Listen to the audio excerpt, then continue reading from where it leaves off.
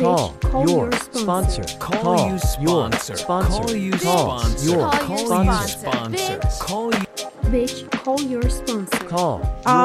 And that's what it's saying. It's like all you have to have is the willingness. You don't have to do it.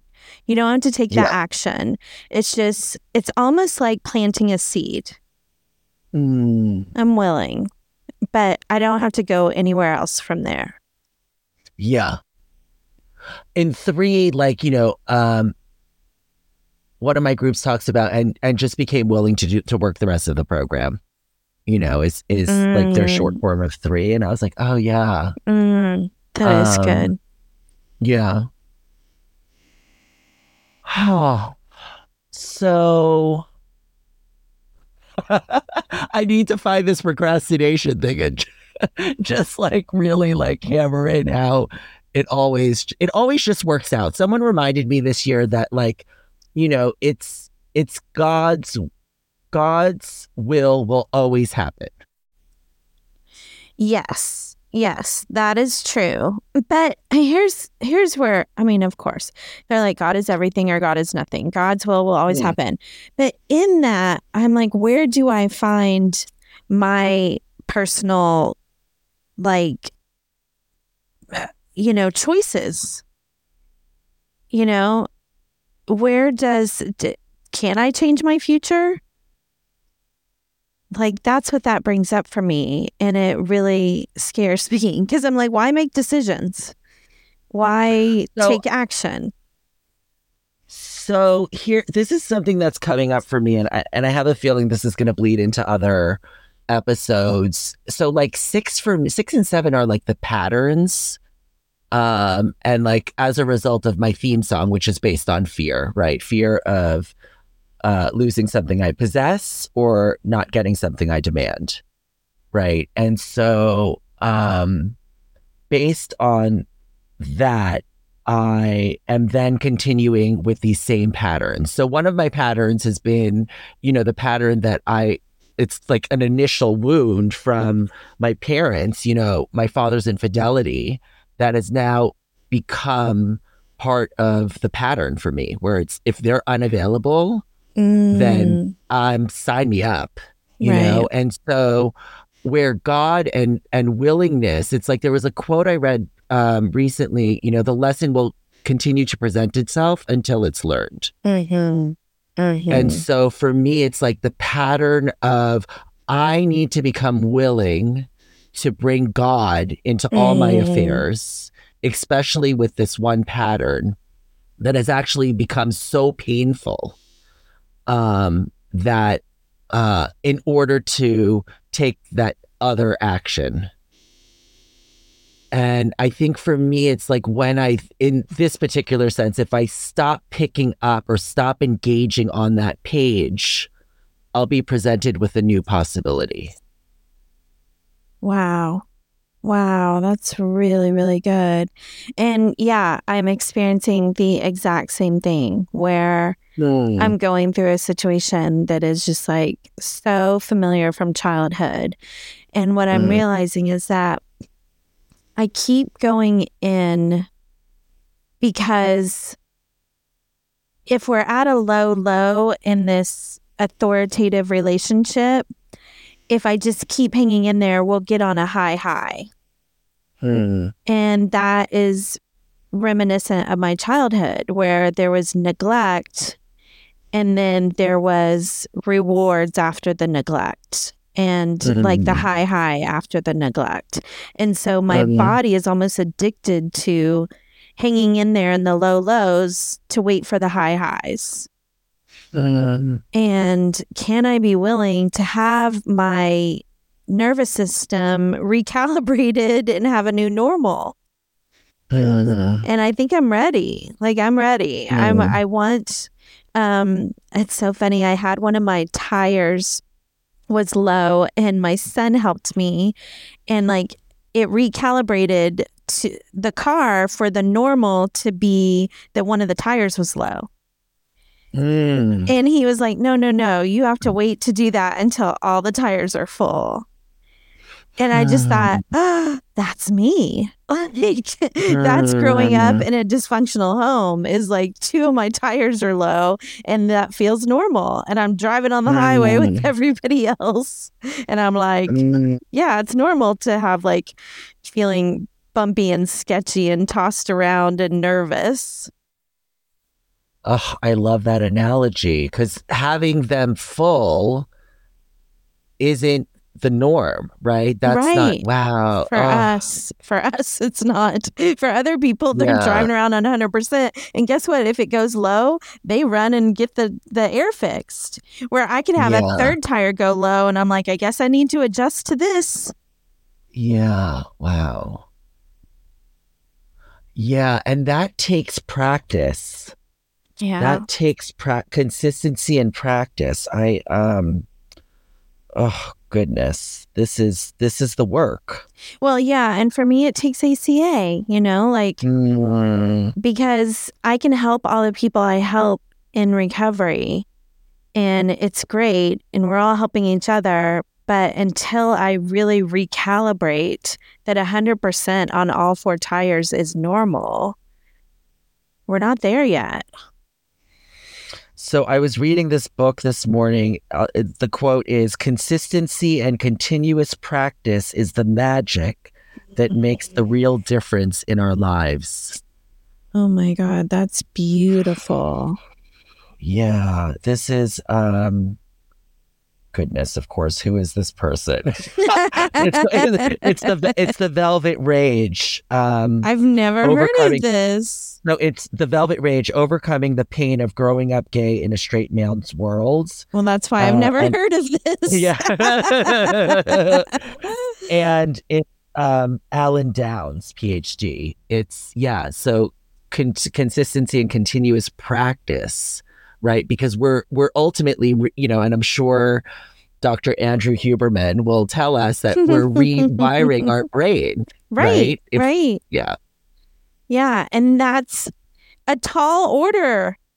That's a tall fucking order, dude. Yeah. But I can tell places where I have done it and, like, I think I talked about it recently that gossip, especially in the workplace, doesn't feel good to me. It's not something I want to do. I recoil as if from a hot flame. And I'm like, when did that happen? Because I was all about like, something happened with someone and I ran and told 18 people. Like, this, go ahead. Oh, like, get it off of me and onto you, This is the sometimes quickly, sometimes slowly, and when we get to 6, it's like, this has already happened for us now multiple years with drugs and alcohol. Right. And then it's like, how about these other things? And it's like, still like some of them. They don't get me in jail. That's the thing. Their consequences are not the consequences of warrants and pulled over and jail. And, they do have their own consequences though. They can hurt relationships. They can hurt my inner self, all of it. But, that goes back to the procrastination. It's like, well, unless we're really, really seriously facing like a machete, I'm not changing things. Well, the thing for me, is that I actually have to feel is the issue that I always run into because I've avoided feelings and altered moods my entire life. So recovery ultimately starts when there's abstinence. Right. And then that means feeling. Feeling. Yeah, it's back to the feeling. Dude, you sent me that. We have to link it. Yes, we will. And it was David Hawkins, right? Yes, David Hawkins. I think it's the Letting Go or Letting Go. Yeah, I think it's Letting Go. Yeah, is the name of the book. Yeah. And what does he say in that video?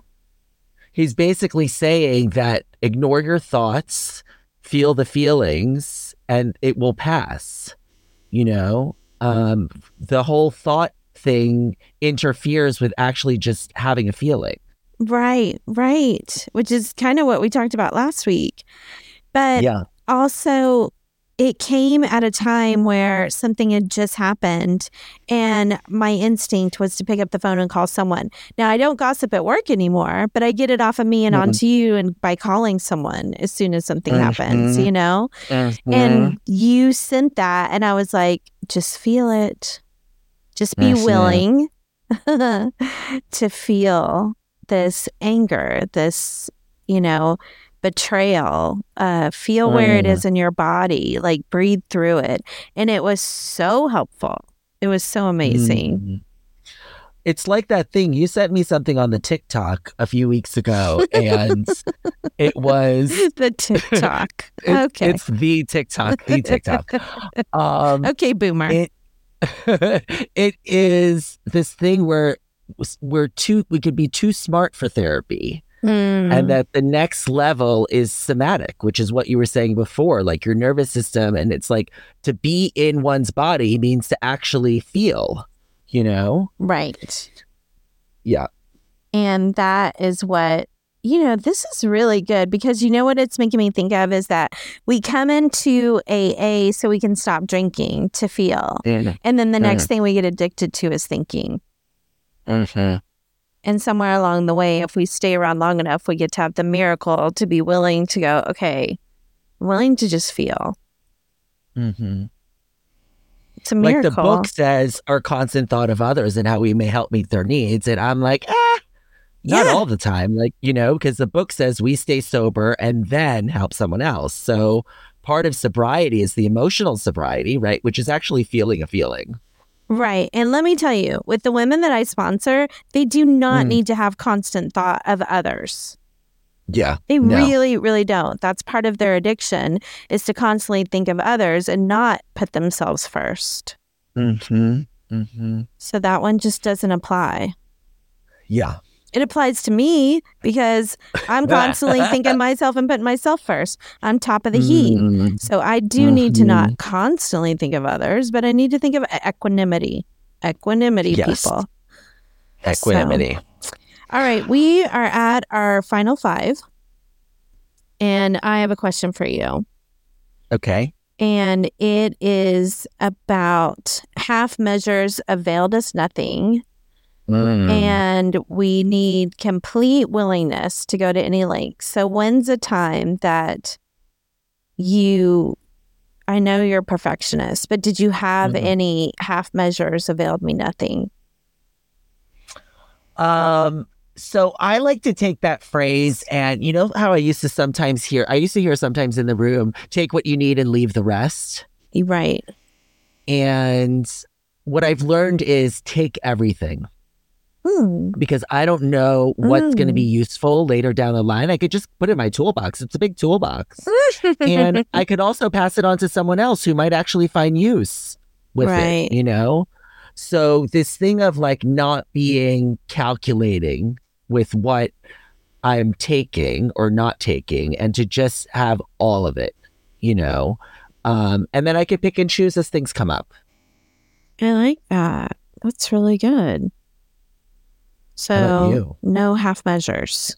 You're taking everything. Well, actually, you know, the thing that came up was me around meetings where I was, you know, I came from the school of, you know, the long timer that would say, I know I need 3 meetings a week. I just don't know which one. So I go every day, you know, and it's like, yes. And that's not balance. Right. You know? Right. Right. So basically, Sam is saying half measures availed us something. Half measures availed me something. And for me, as I stay the course, that phrase helped me stay initially because I was like, let me go full on in. And then as I stick around, it's the connection from within, you know, and that's the wisdom to know the difference, you know, to thy own self be true. That happened for me over time. Wow. That's really good. That's really good. Okay, for me, half measures is, I mean, I think of it in such literal terms because that is what it was for me, was when I first came in and heard that phrase. And I'm like, I've been doing half measures my whole life. Are you kidding? And I walk in the door and I had a new job, and I remember throwing a piece of trash towards the wastebasket and it didn't go in, and I was ready to walk off. That's how I live my life. Like, all right, well, it didn't go in. Somebody else can pick it up. And the phrase came in my head and said, half measures availed us nothing. And I was like, oh. And I went over and I took the trash and I put it in the, basket. And then I was like, oh, this is what they're talking about, And, the just the point of like, even the being honest at work, any of the stuff, it would just, it was almost like a God whisper when I would be like, oh, I'm going to do this, and be like, half measures availed us nothing. And I'm like, oh, okay. Yeah. I'm willing to do something different. Yeah, I love that. The one thing that just came to my mind was I had a sponsor that used to say, you're either being honest or you're not. It's like you're pregnant or you're not. It's either one or the other. There's not a middle ground. You know what I mean? Yeah. That's the half measures part. I love that. Yeah. Love that. All right. Well, we've done it again. We've done it again. Fabulousness. Thank you so much, Sam. Thanks, Misty. And bitch, call your sponsor. Call your sponsor. Call your sponsor. Call you. Bitch, call your sponsor. Call your sponsor. Call your. New episode tomorrow. Send us an email, bcysponsor@gmail.com.